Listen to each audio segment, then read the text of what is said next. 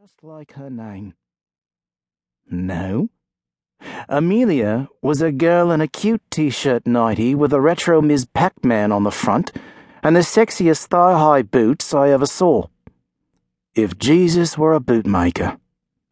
And she looks at me with her eyes open wide and a face that says, "Oh my God, I'm mucking around in my sexy Jesus boots in my crazy dream world, and I've opened the door and let you in on my crazy dream world, and that's so embarrassing, but actually, who cares?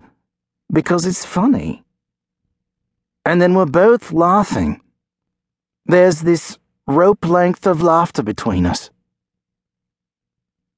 Funny thing is, even while I'm laughing and falling in her eyes, a part of me knew she was a ghost. The first time I saw her, I knew that my Amelia was a ghost. Emily Melissa Ann Thompson. Lightning struck.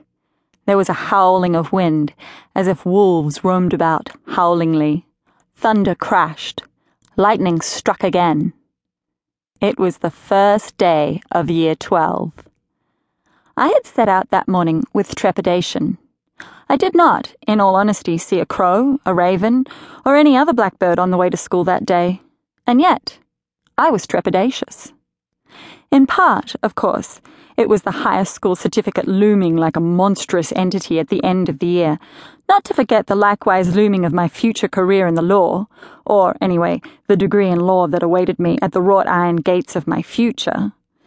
A degree that could be locked in an attic like a crazed ex-wife if I did not do well in my HSC exams. But, by and by. But no, it was more than that. Something about the impending day struck me as ill. Perhaps it was the gathering dark clouds. In all honesty, I don't think I've actually noticed them because my dad's car has tinted windows, and I always think there's a cloudy sky, but it turns out to be the tint.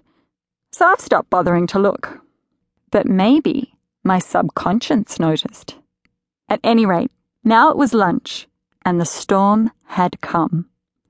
And there I was on the green velveteen couch in the Year 12 common room at Ashbury High, which is in Castle Hill, 40 minutes drive northwest of Sydney if you take the M2, while the thunder howled, and the lightning struck, and generally the weather rattled around as if it had to carry Gothic chains behind it. I chatted with my friends Lydia and Cassie. "There is a deep foreboding within me," I said, or words like that, not exactly that my new shampoo doesn't actually bring out the honey highlights in my hair like it says it does. Lydia shook her head at me, slowly, cryptically. It could be that she meant, "No, Em, don't worry, I see plenty of honey highlights." But I doubt it. Cass reassured me that the shampoo worked, but she wasn't really looking at my hair. She changed the subject, saying that there'd been a snake in the doorway of the music room that morning. A snake. Gothic. Lyd said she'd heard Miss Wexford killed the snake with a saxophone. "Seriously?" I cried. Lyd gazed at me. "No," she said. "It was already dead," Cass explained. "A kookaburra probably dropped it there." Then Lyd spoke over my mild hysteria to say this. "Hey, did you hear there's 2 new people this year? A girl and a guy." 2 new people this year?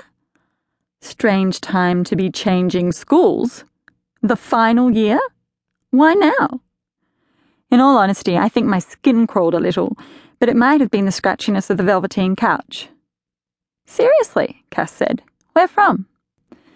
"They're in my homeroom," Lyd commented, ignoring Cassie's question. Why? Perhaps she did not know. "They're together."